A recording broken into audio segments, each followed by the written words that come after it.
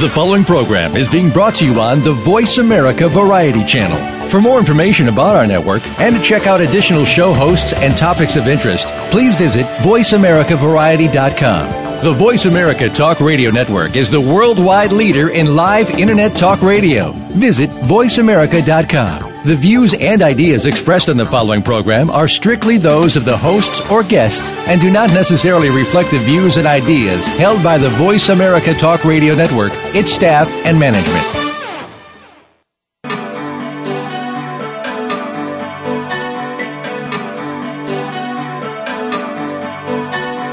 Welcome to Dr. Carol's Couch with your host, Dr. Carol Lieberman. All comments, views, and opinions are solely those of Dr. Lieberman, her guests, and callers. Now it's time to have a seat on Dr. Carol's Couch. Here's your host, Dr. Carol Lieberman.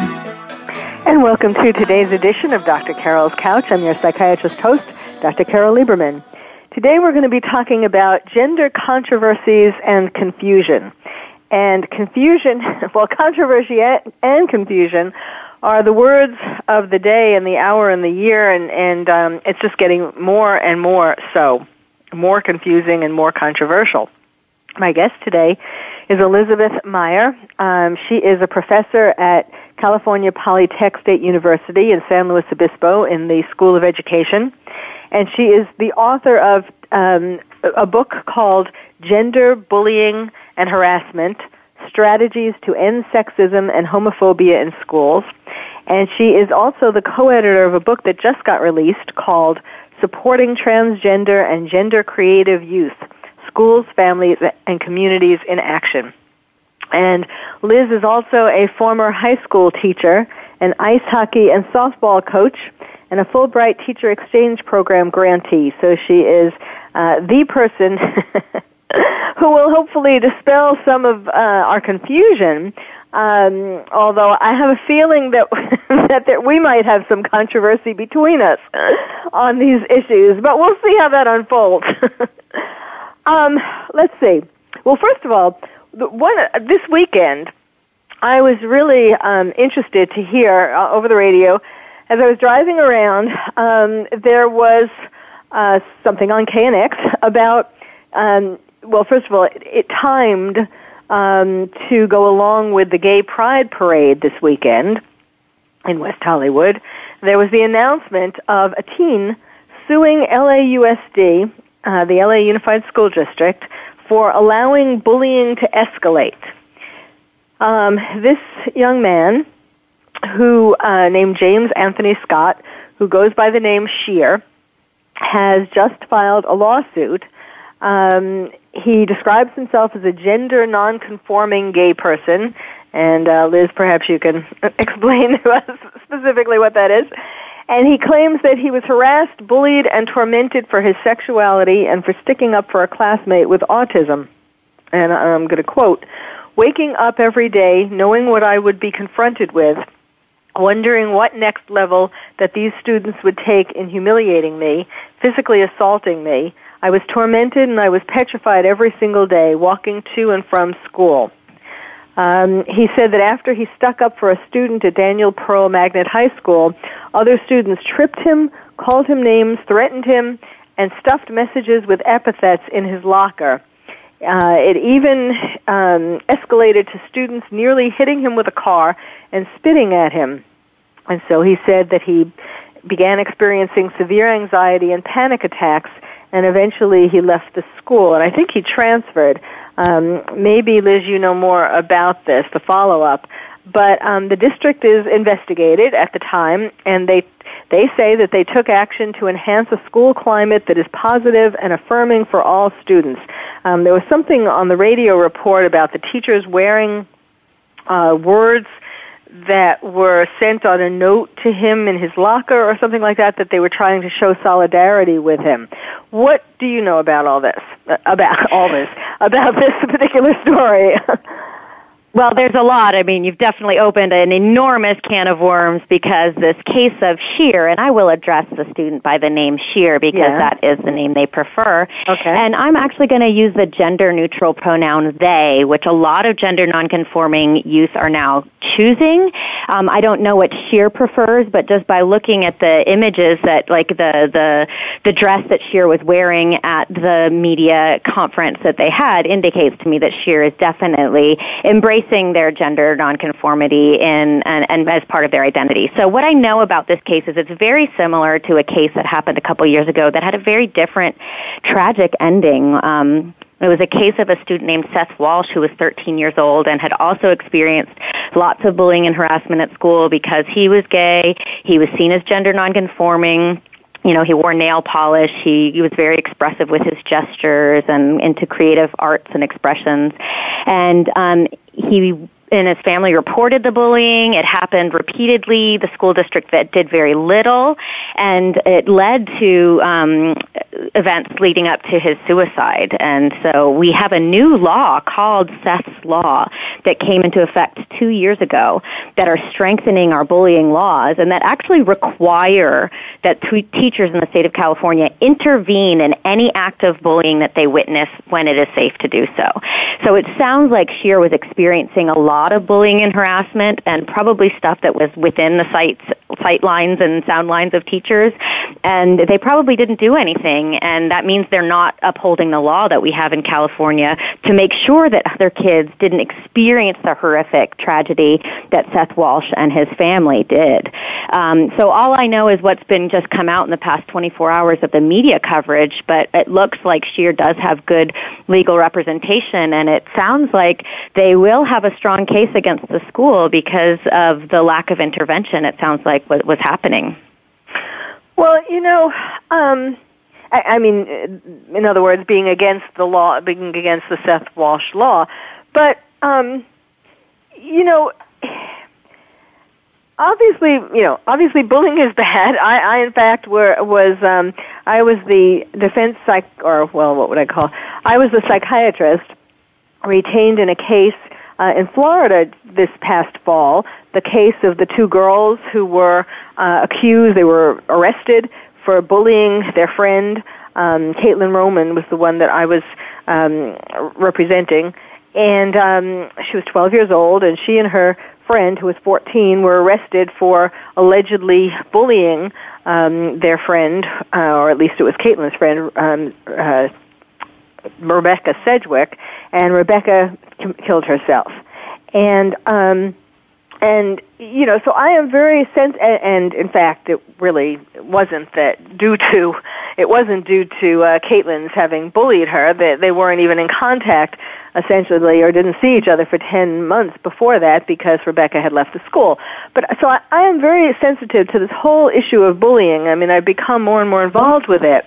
But you know, it's a really difficult situation because teachers, and you having been a former high school teacher, know that teachers are being asked more and more to take the role of parents, to take up the slack, to do things that parents used to do, even the idea of schools providing breakfast. I mean, and education about certain things that used to be parents who provided that kind of education. And I mean, I'm not saying, you know, it is absolutely true that most schools drop the ball. They turn the other way. They don't do anything or don't do enough when it comes to bullying. I totally agree with you with that. But I think, you know, is it really fair to... we don't know all the details with this particular case, of Scheer's case, but sometimes it seems like people take advantage of there's another side to the story. Let's put it that way. Well, I'm not exactly sure what you're getting at because yes, I mean there's always many sides to a story, but what the research has told us time and time again that in terms of school experiences, students who identify as lesbian, gay, bisexual, or transgender, and students with a disability are extremely vulnerable and persistently targeted and very marginalized in school environments. And so schools have historically have a pattern of not doing enough to talk about differences, to create a climate that is accepting of diversity and addressing issues of homophobia, transphobia, ableism, other things related to that allow these kinds of epithets and harassment to persist. Because it's not just, we're not talking about one incident of somebody calling somebody a bad name. We're talking about bullying and harassment are defined as behaviors that actually have such a negative impact on a student that it deprives them of their access to education, meaning they choose not to attend classes, they avoid certain activities and spaces in the school environment, so they are not getting full access to the educational opportunities that every child in our society should have access to. So I don't think, some people think it's overreacting or we need to blame the victim. They've brought it on themselves somehow. But I think as schools, as public institutions that have this duty to provide a basic access to education to every child in its community, that when children or students or youth, however we want to call them, are experiencing these kinds of negative behaviors that prevent them from learning, prevent them from feeling safe at school, prevent them from being able to develop their full capacities, right? Kids quit sports teams. They disengage from student government or band or whatever if they're feeling unsafe or not welcome there. So they're losing the benefits of the full education. Yeah. And although I hear what you're saying that parents used to do X, Y, Z, I think we have a very romanticized notion of what America was like in the 50s or what America was like in the 1900s. I don't think there was ever a time when every parent provided every child a hot breakfast and a perfect, knowledge of sexuality education and all these other things that we are asking schools to do because we expect children to have some basic foundational knowledge about these essential issues. Well, I don't think we have to go back that far to find a time when parents were providing more, whether it's in terms of breakfast or in terms of moral development and education and tolerance and that kind of thing as well. And of course, I'm not saying that schools don't have a responsibility to intervene when there's bullying, but I'm just saying that it is also the responsibility of parents to understand what goes on. And this isn't just a gay, lesbian, transgender issue. People get bullied for all kinds of things, whether they're fat or whether they're short or whether, all kinds of different things that people can pick on to distinguish them, to find something to say about them. And yes, I'm hearing the music and we need to take a break, but we will be back. My guest is Elizabeth Meyer. Her latest book is called Supporting Transgender and Gender Creative Youth, Schools, Families, and Communities in Action. You're listening to Dr. Carol's Couch, and I'm your psychiatrist host, Dr. Carol Lieberman.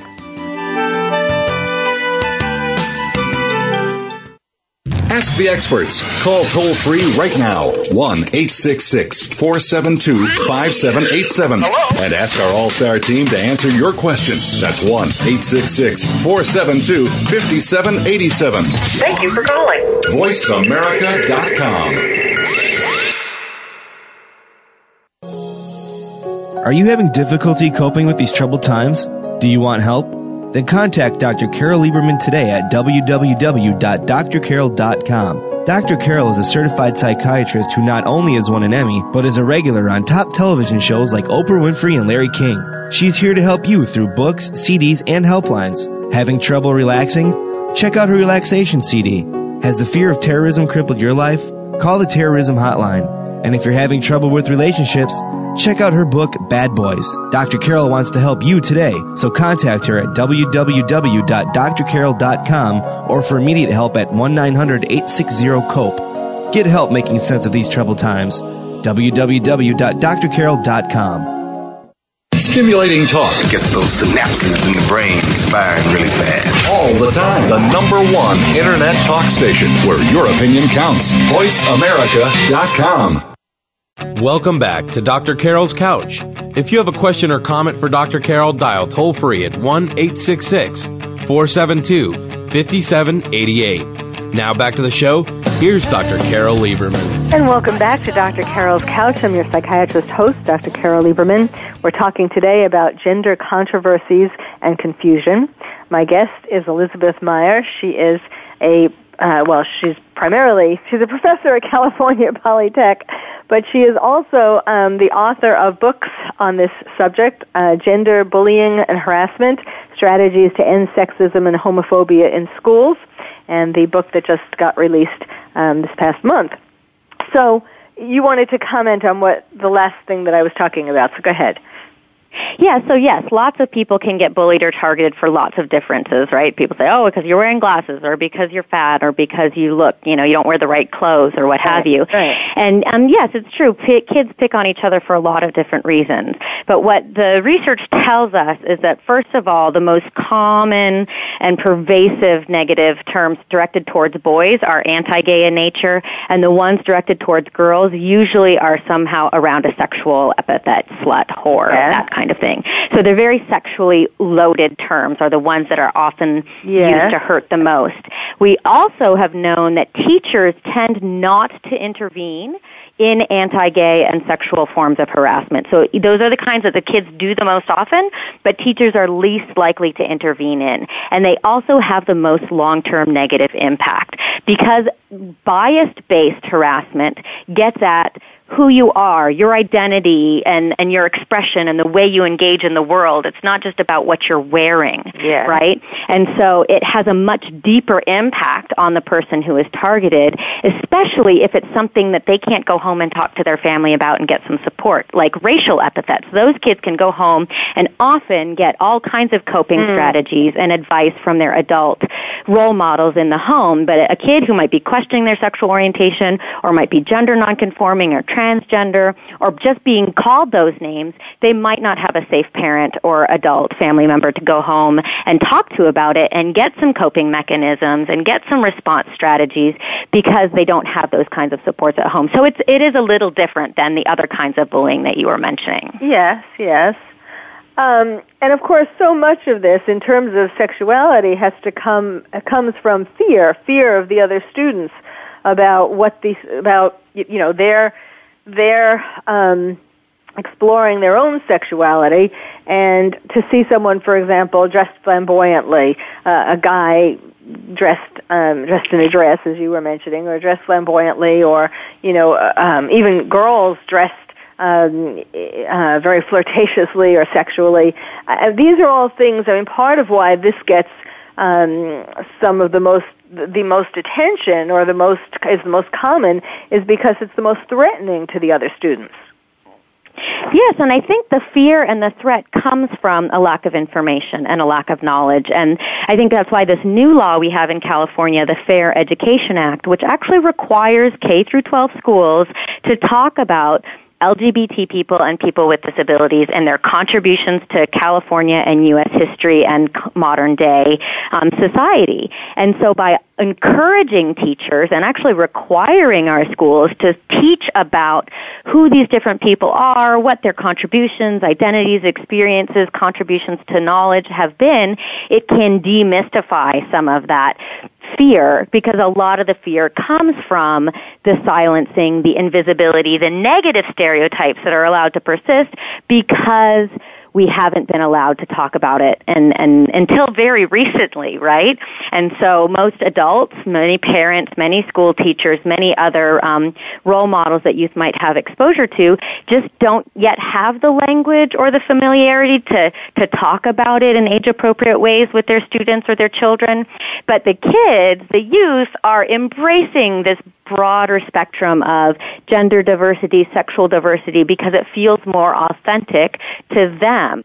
And I don't think it needs to be a threat to anybody unless, a physical threat is being uttered. It's just different. I don't know why people are experiencing it as something that's so scary or threatening, because it's just somebody being their full selves.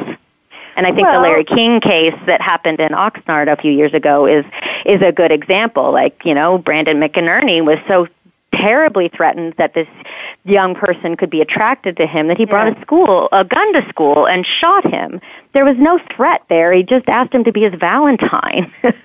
Well, but that was enough to make him feel threatened. I mean, But what is threatening about somebody? I mean, it's like if you're a woman in a bar and a guy comes up to you and asks you to dance or offers you a drink and you're not interested, you say you're not interested, and hopefully they respect that. We know that they don't always, but it's the same thing. Unwanted sexual attention is always unwanted, but it's not a threat unless it's a physical threat.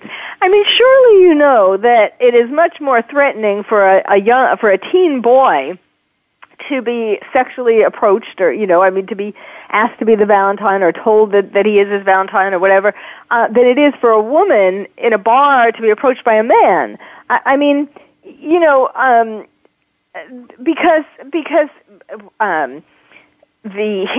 it may make what was the name? Tell me the name again of I forget who the person was who shot him.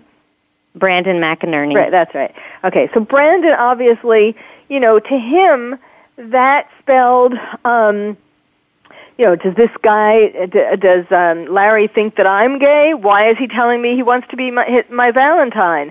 Am I gay? What is he sensing in me that he's thinking that it's okay to send me this Valentine? I mean, that's what comes up. But that's only a threat. That's only a threat if we equate gayness with badness. Right? That's only a negative thing if in our minds we've accepted the premise that being gay is a bad thing. And that's what we need to get against. That's what we need to help people understand, that being gay is just another part of the human spectrum, just like being straight is or by being bisexual is. And it's not a negative or a bad thing. But when people are teenagers and they're that's the time when psychologically they're forming their identity. So this is a very vulnerable time. And to some boy teens, being gay is bad. I mean, being gay at least is bad. Maybe they wouldn't necessarily think that someone else who is gay is bad, but the idea that they might be gay is threatening to them. They don't want to be gay. I mean, it is okay for some teen boys to decide or know that they don't want to be gay. Absolutely, but there's a difference between deciding you don't want to be gay and picking up a gun and shooting somebody else because they are. Yes, but I mean, that's just, and of course it comes from how he was raised and, the fear, why he had so much fear of that, like someone thinking that he was gay and so on. But it is the idea of being, is it contagious, that especially teens, would have this feeling, is it contagious? If someone gay likes me, does that mean that I'm gay? Are they going to come on to me? Are they going to sexually assault me? Those are normal. Well, that's the exact kind of misinformation we need to address in schools, and a sexual assault of any kind is inappropriate and scary and threatening, and that's what young women live with all of the time. And that's exactly the parallel I'm trying to make, is that a young man feels particularly threatened when a young man approaches him because he's never been subject to another person being the sexual initiator or the sexual aggressor. And so I think that shows a couple things that are problematic that we need to address, not just the homophobia, but misogyny and the fact that women are sort of expected to live all day, every day with this potential threat of sexual assault. But if, for heaven forbid, one guy is given the hint that somebody could potentially be interested in them, that's enough to send them into a violent, deadly rampage. And that, I think, is a significant problem in our culture. Well, it is certainly true that there is, that's been in the news about how women are, on college campuses or it could be anywhere, are having to live, even high school campuses all over have to live with this threat every day of sexual assault. Yes, but like if Brandon would be, if he got a Valentine, let's say, from a girl in his class, even if he didn't like the girl, didn't want to be her boyfriend, her Valentine, he wouldn't have gotten threatened and shot her. Right, but the only reason he felt threatened was because of the homophobia in our culture that had been normalized in his school and in his upbringing. And that's exactly what we need to be working against, because of the homophobia in our culture and the misogyny gets so accepted and internalized. The kind of bullying that Scheer is now filing a lawsuit against LA Unified about is why teachers don't deal with it, because they've come to accept it as normal. Come to accept what is normal? That these kinds of... They've come to accept homophobic name-calling, sexual harassment. They've accepted it as normal, that this is just the way our society is, and it's not really bullying, it's just kids being kids. It's just Scheer being kind of policed by his schoolmates because they don't agree with the way he dresses or expresses himself or what have you. It's when we accept that as normal behavior and we don't teach against it, we don't challenge it, that we then lose meaningful opportunities to help youth, like you say, develop in really healthy ways a strong sense of identity of who they are and who they want to be in the world. And do we want them to internalize these and continue to believe these negative thoughts about gays and lesbians and women and other marginalized groups when they grow into more powerful adults? Or do we want to take this opportunity when they're learning these things to say, hey, look, this isn't the right way to teach a human being. We all have layers of difference. How can we learn to live and appreciate this multiplicity of identities and experiences so we can coexist in a society that doesn't end up with guys going on shooting rampages because they've been, sexually rejected by women they've been attracted to, or because they were approached by a gay man who thought they were attractive? Well, in what world is that acceptable or tolerated behavior? Well, yes. I mean, that is another part of it. That situation where recently where a boy took a gun and shot a girl who wouldn't go to the prom with him. I mean, violence has gotten out of, whether it's verbal violence, emotional violence, or actual physical violence, killing people.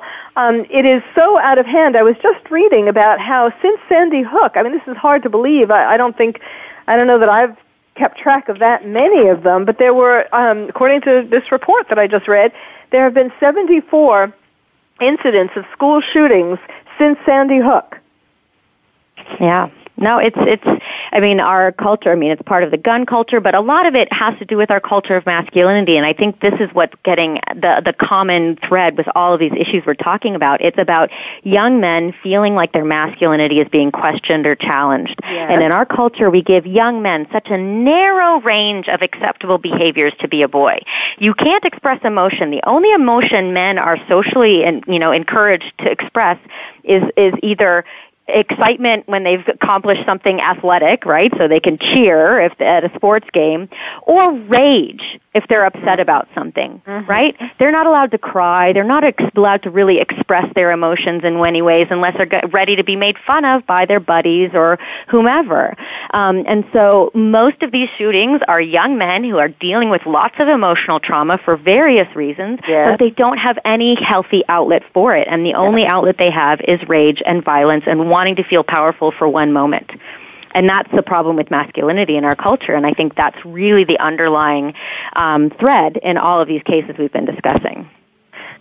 Yes, it is, and particularly because of the world around us, with terrorism and so on, there are a lot of reasons why, and just in the home, abuse and so on, there are a lot of reasons why young males are feeling that their masculinity is threatened.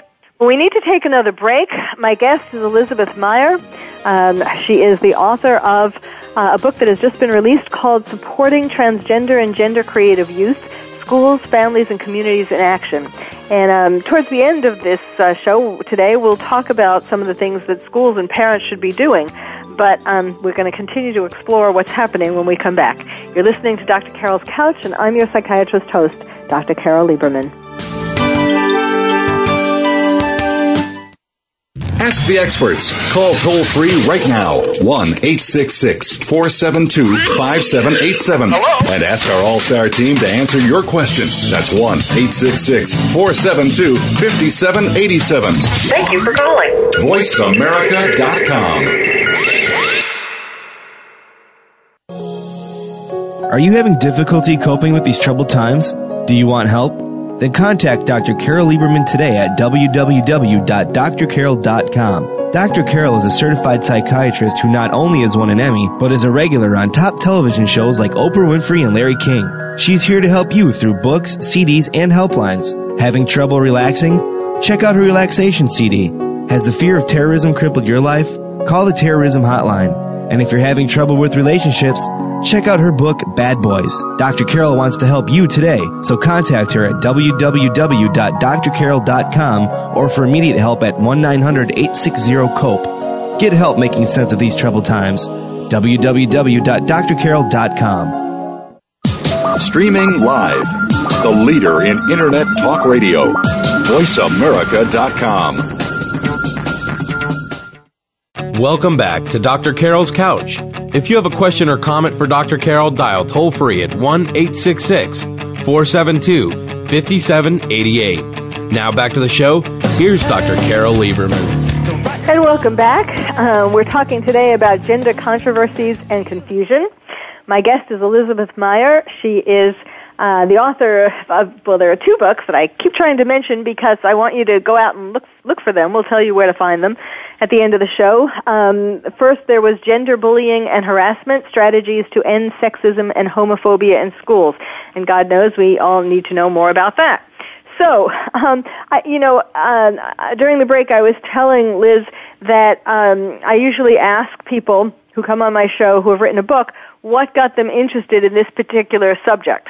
So, yes, well, I was a high school teacher, and I really was brought into the subject because of my students that I was working with. Many of them were coming to me and dealing with homophobic bullying and sexual harassment, and they were like, do something about it, make it better, do what can you do? Because they would come to my classroom and feel safe, but then they would go walking down the hallways, and I couldn't keep them protected. And so I was like, we've got to do something as a school. So I went to my head of school and said, can we offer a staff training on this? I have my master's degree in this. I've done some training, and, they set aside an hour for me to give a workshop. But then the night before the workshop, I got called by our dean of students saying, the workshop's been canceled. The head of school is worried about parents finding out that we're talking about these issues. Oh, wow. So that was really a flashpoint for me to being like, what is so scary about helping people understand how to intervene effectively and how to understand how to support students better? And then one of the reasons the head of school told me he pulled the plug was he's like, you're not technically an expert on this issue.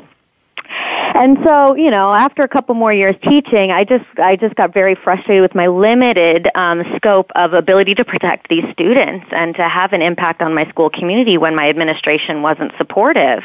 So I went back and I got my PhD, and I went and talked to other teachers about this issue because the research was showing exactly what I said earlier, that these cases of anti-gay or gender and sexual-based harassment are the most frequently heard by students in middle and high schools, but they're also the ones that teachers are least likely to interrupt, to take a stand and say, knock it off, that's not okay.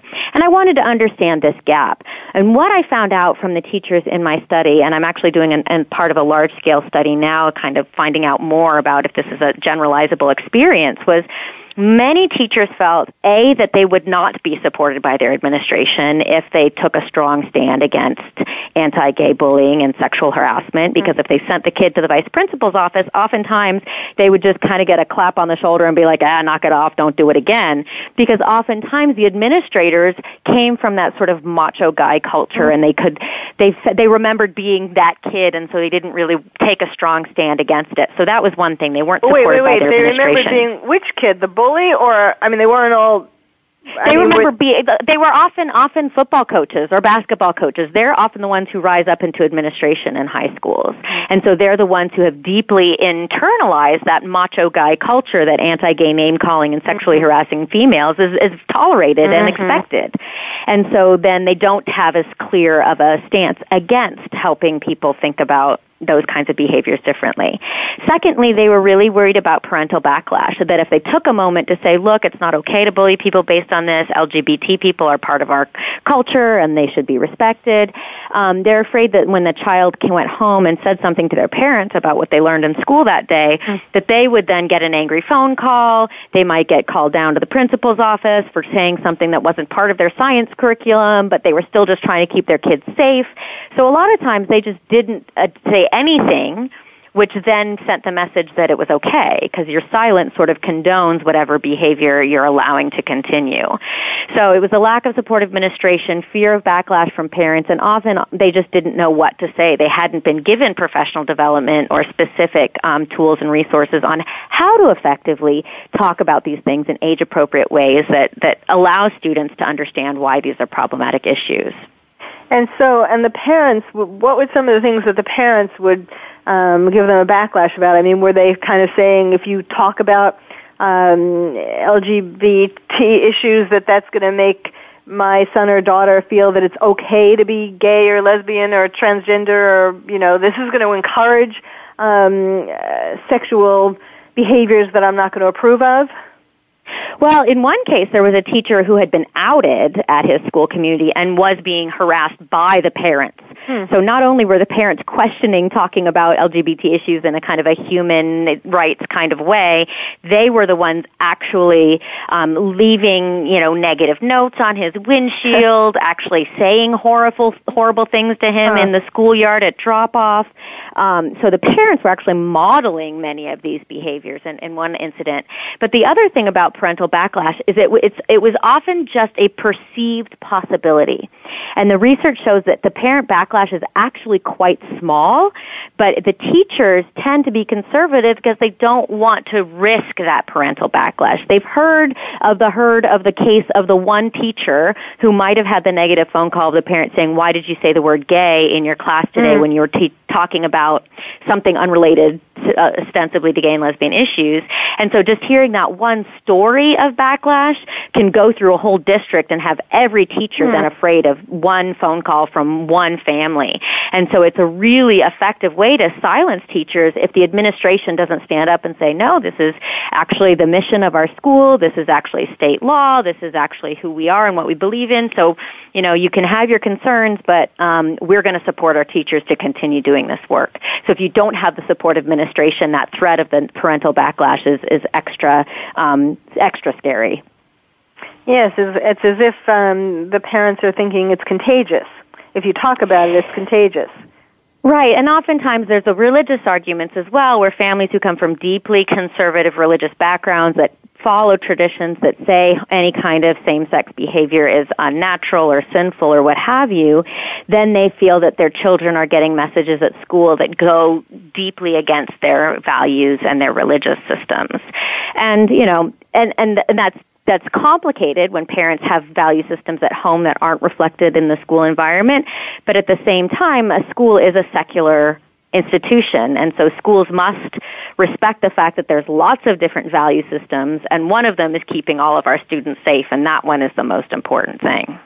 Well, but the whole thing, I mean, just like the title of this show, Gender Controversies and Confusion, it is getting, the whole thing, there are so many issues that are cropping up that are making it more controversial and confusing. One of them is, and I know we're going to have different opinions on this, is the transgender kids and school bathrooms issue. How California passed a law. I don't know how. It seemed to have come out of nowhere. It was just like all of a sudden we heard this is the law, saying that transgender students can use the bathroom of their choice. And this is, let's see, is this in through elementary schools through high schools, or? Well, let me clarify a few things. First of all, it did not come out of nowhere. We've actually, since the year 2000, have had protections from discrimination based on gender identity and expression in the California Ed Code. So for 14 years, students have had the right to access school and school opportunities, based on whoever, regardless of their gender identity and expression. So this new law, AB 1266, the School Success and Opportunity Act, all it does is clarify what is expected by this non-discrimination. It makes it clear that schools, if you have a child who is transgender, and so this does not mean that they choose to be in one gender one day and they choose to be another gender another day. We're talking about children who have a strong, persistent, early identified sense of themselves. So we all have our gender identity clearly established between the ages of 2 and 5. And so children who are transgender have a clear sense of their gender identity. Unfortunately, it is not what is on their birth certificate. And it is not what the medical doctors identified when they were born. So their gender of their brain does not align with the medical legal category assigned to them at birth. So we're not talking about kids who are going to change bathrooms from day to day. And so here's the other thing that frustrates me about this. People are like, oh, kids are going to cross-dress and sneak into the bathroom and pretend to be transgender so they can peep on people or sexually assault people. And again, this does not make anything like that legal. It is still illegal to harass or, peer on somebody in a private space. So what all it is doing is making sure that transgender students have full access to educational opportunities. So they can play on the softball team if they want to. So they can access the bathroom if they need to, because that's a health issue. Okay. Many transgender students experience extreme health problems because of the either the distance they're required to travel to go to a safe bathroom, or because of the dangers posed to them if they're going into what people perceive as the wrong bathroom for them. Okay, but here's my problem with this. There are, let's see, according to one article, there are 0.5%, there is 0.5% of the adult population that is transgender. So, now that's adult population, and apparently it is growing. In one instance, it grew like 330% over the year before. But the point is, it is still a very, very, very small percentage of the kids in a particular school. And my concern is, what about those kids? It seems that it's giving the transgender kids more rights than the kids who have to go to that same bathroom. If they're going to be sharing a bathroom, there are going to be kids of the gender. Let's say it's a boys' bathroom. Okay, so that boys will go in that bathroom, and girls who identify as boys will go to that bathroom. Now, that's not, I don't think that's quite, well, it'll make the boys going to that bathroom uncomfortable, but I don't think that that's going to be quite as bad, or is quite as bad, as when it's a girls' bathroom, and a girl who identifies, a transgender girl who identifies as a boy comes walking into that bathroom. I mean, what about the kids who aren't transgender, who now have to feel comfortable, they're not comfortable, who now have to put up with a transgendered child coming into their bathroom? There's a couple of different things that you bring up. First of all, Go ahead. I think public restrooms in general can be very uncomfortable places for a lot of different reasons for a lot of different people, right? Yes. People want a certain degree of privacy for whatever reason. But you go into a public bathroom and you have a stall with a door that is locked. And if your fear is about transgender girls, I got to tell you, those transgender girls are the most vulnerable to violence and victimization. They are not going to want anyone anywhere near seeing what their body looks like under their clothes because of the unfortunate shame and embarrassment they often feel that their body does not match their gender identity. So they are going to be the ones who want to be often invisible in those spaces because they just want to be safe, they just want to get their business done and get out. Now, for the other children whose parents or whatever might feel like this is going to make me uncomfortable to pee next to somebody whose anatomy might be different than mine, like, I don't know how often you've actually sat and thought about the anatomy of the person in the stall next to yours, but that's just not crossing my mind when I'm going to the bathroom, okay? Yes. So we need to think a little bit more broadly about what is actually happening in bathrooms. If they're dangerous places, then yes, we need to make sure they're safe for everybody. And if there are children who do not feel ready or comfortable or they want to share a washroom with somebody who may or may not be transgender, the best rule of thumb I've learned, and there's a wonderful advocacy organization in San Francisco called Gender Spectrum. And they basically say options for everybody, restrictions for none. So they say everybody can use the washroom of your gender identity, and most schools have a single-user washroom, whether it be in the nurse's office or the counseling office or a staff washroom. But they say any student, for whatever reason, if you want more privacy, whether because you have a medical condition or you're transgender or you don't want to be in the bathroom with a transgender person, any student can then go and use that more private facility if you feel you want more privacy. privacy. But by putting restrictions only on transgender students, you're further marginalizing them, and that's exactly what this law is trying to do, make sure all youth can feel fully a part of every school community. Well, I guess we're going to have to continue this into the next segment because we need to take another break. This is going by so quickly. My guest is Dr. Elizabeth Meyer. I should have been saying that from the beginning. And we're talking about gender controversies and confusion. She is the author of the latest book called Supporting Transgender and Gender Creative Youth, Schools, Families, and Communities in Action. You're listening to Dr. Carol's Couch, and I'm your psychiatrist host, Dr. Carol Lieberman. Talk, talk, talk. That's all we do is talk. If you'd like to talk, call us toll-free right now at 1-866-472-5787.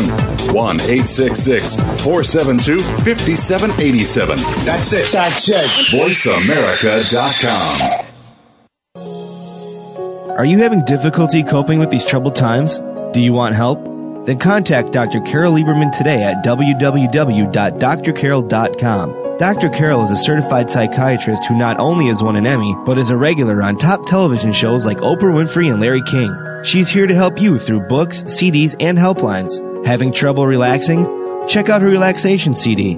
Has the fear of terrorism crippled your life? Call the terrorism hotline.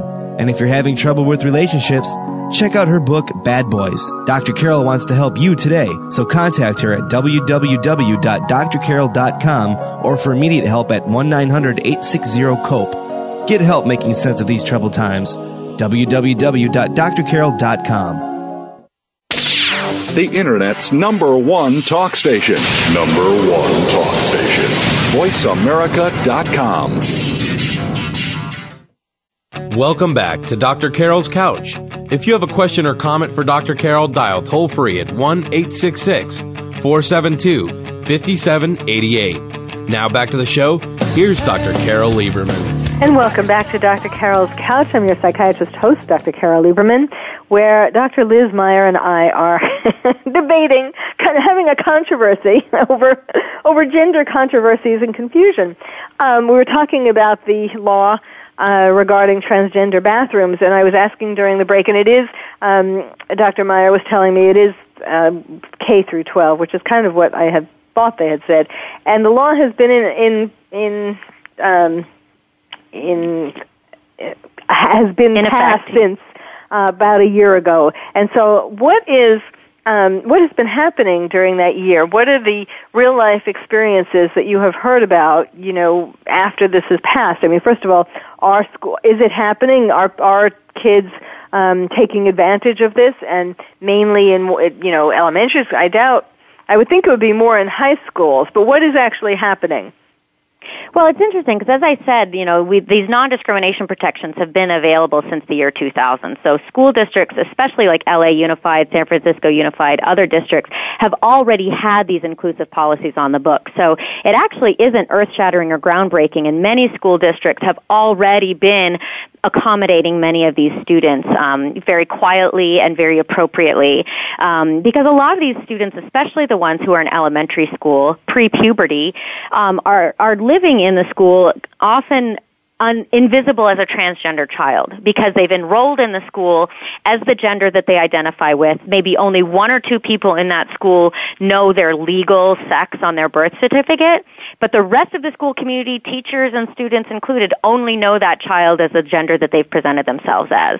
And then what this law does is then make sure that the school is protected in case that child is ever outed, and the school then has done the right thing to protect them and make sure the child, because if this child, for some reason, all of a sudden people identify them as transgender and now, oh no, you have to go use this different washroom, or no, you're not allowed to play on this soccer team anymore, that's going to be a very traumatic experience for a 7-year-old or a 10-year-old or a 12-year-old who's been embraced and accepted and part of the normal everyday life of school, and then all of a sudden, no, you can't.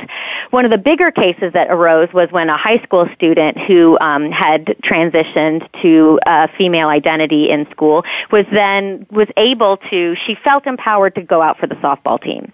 And prior to the law passing, she didn't feel like she had the protections or the ability, or the school would recognize her right to play.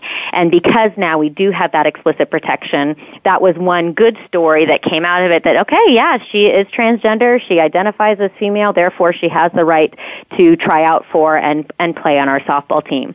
And so there's been more and more cases of that, where families who are affirming their children are ready to request the kinds of things that they have the legal right to. So it's been a really good education and awareness opportunity. Now, I'm not saying there hasn't been backlash and resistance, because there are. I mean, I remember going to the store a couple months ago and seeing petitioners out there, because there was a whole organized movement trying to have this law repealed.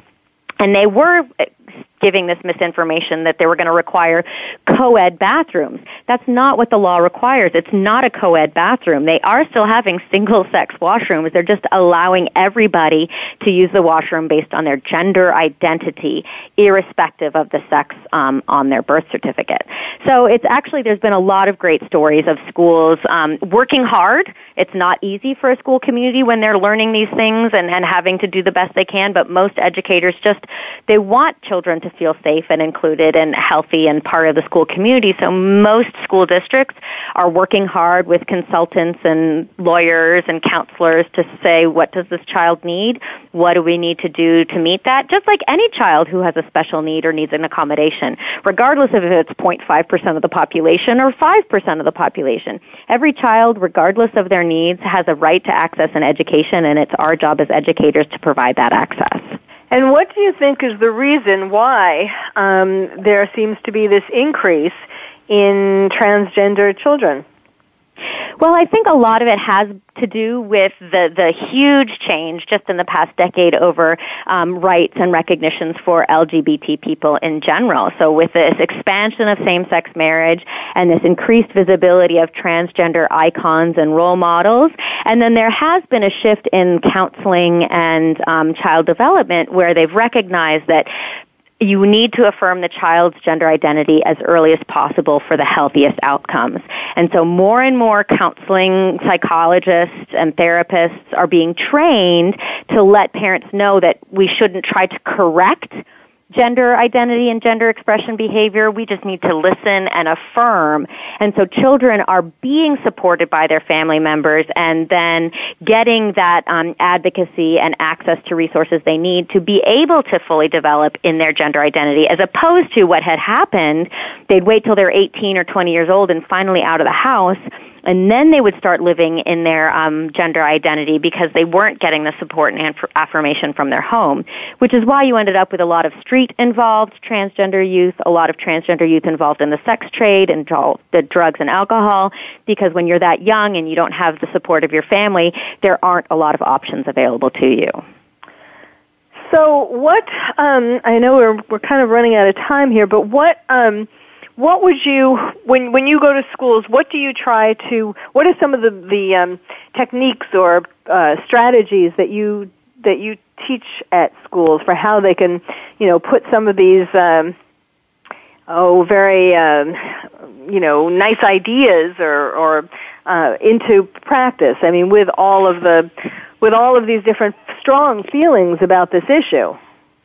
Well, one of the things that I really do talk about is religious pluralism and understanding the difference between behaviors and beliefs, and letting teachers know that even if you have religious values or you think there's religious values that might go against supporting a GLBT child, that you still can't allow negative or discriminatory behaviors to persist. And so giving them the language to be able to respect religious pluralism, but to still support and ensure safety and respect for students is one thing. We also do a lot of scenarios and role-playing, because like I said, teachers often don't have the language and haven't had practice talking about age-appropriate ways to talk about gender diversity and sexual diversity and LGBT families and other things like that. So I give them a lot of language. And we also just talk about stereotypes and stigma and how lots of different groups have negative stereotypes and how damaging that can be to students' performance and engagement in school. And that if we can't teach about the truth of the variety of everybody's experiences, that these stereotypes can really magnify and grab hold and become really deeply embedded biases that then, shape behaviors in a long-term way. So we talk about kind of novels that teachers can teach, or even children's books, elements of the civil rights movement, post-World War II, or even World War II history, and talking about Holocaust survivors and concentration camps. LGBT people were very much part of the targeted groups in that. So really including, and then talking about Harvey Milk and other kinds of contributions, Bayard Rustin, who was an integral part of the Martin Luther King group. I mean, he was a gay man, and so giving opportunities to talk about the contributions and the diversity to reduce stigma, to counteract stereotypes, and give our youth more role models and opportunities to really think more broadly about the diversity that really exists in our society. I mean, in an ideal world, all of that tolerance and acceptance is a wonderful thing. It's just that kids are having these days, even without gender confusion or all of these different permutations. I mean, just kids growing up have enough problems in our world developing their sexuality, their some of the things we've been talking about. The women, little girls, even who have to worry about being assaulted by men. Just all of these. What's kind of what I worry about as a psychiatrist is that's like taking it into elementary school, for example. These kids aren't really ready. A lot of kids aren't really ready to handle so much of this confusion. I do want to make sure that we give out where should people go to get your books. Well, they can go to my website, ElizabethJMeyer.com. Both books are also available on Amazon and Barnes & Noble. You can just Google Elizabeth J. Meyer, and all of my titles will come up because I have several other books as well, but those are the two most related to what we've been talking about today. Okay, and that's Elizabeth, Elizabeth J. Meyer, Meyer. Well, Dr. Elizabeth Meyer, thank you very much. This has been a very fascinating and discussion with you. We come from different perspectives, but I certainly understand what you're saying. And yes, in an ideal world, I think that's great. It's just that I have had to handle so many patients who are having trouble with all of these things. But yes, well, I feel like we have to teach for the kind of world we want to live in, not the one that we do live in. We teach for the future, and so that's why I feel like as teachers we need to be idealists, and I think kids at any age are ready for lessons about diversity and acceptance. Okay. All right, well, thank you very much, and thank you all for listening. You've been listening to Dr. Carol's Couch, and I'm your psychiatrist host, Dr. Carol Lieberman. Thank you for joining us on Dr. Carol's Couch. Join us next week at 1 p.m. Pacific Time for another installment of Dr. Carol's Couch. We'll save you a seat.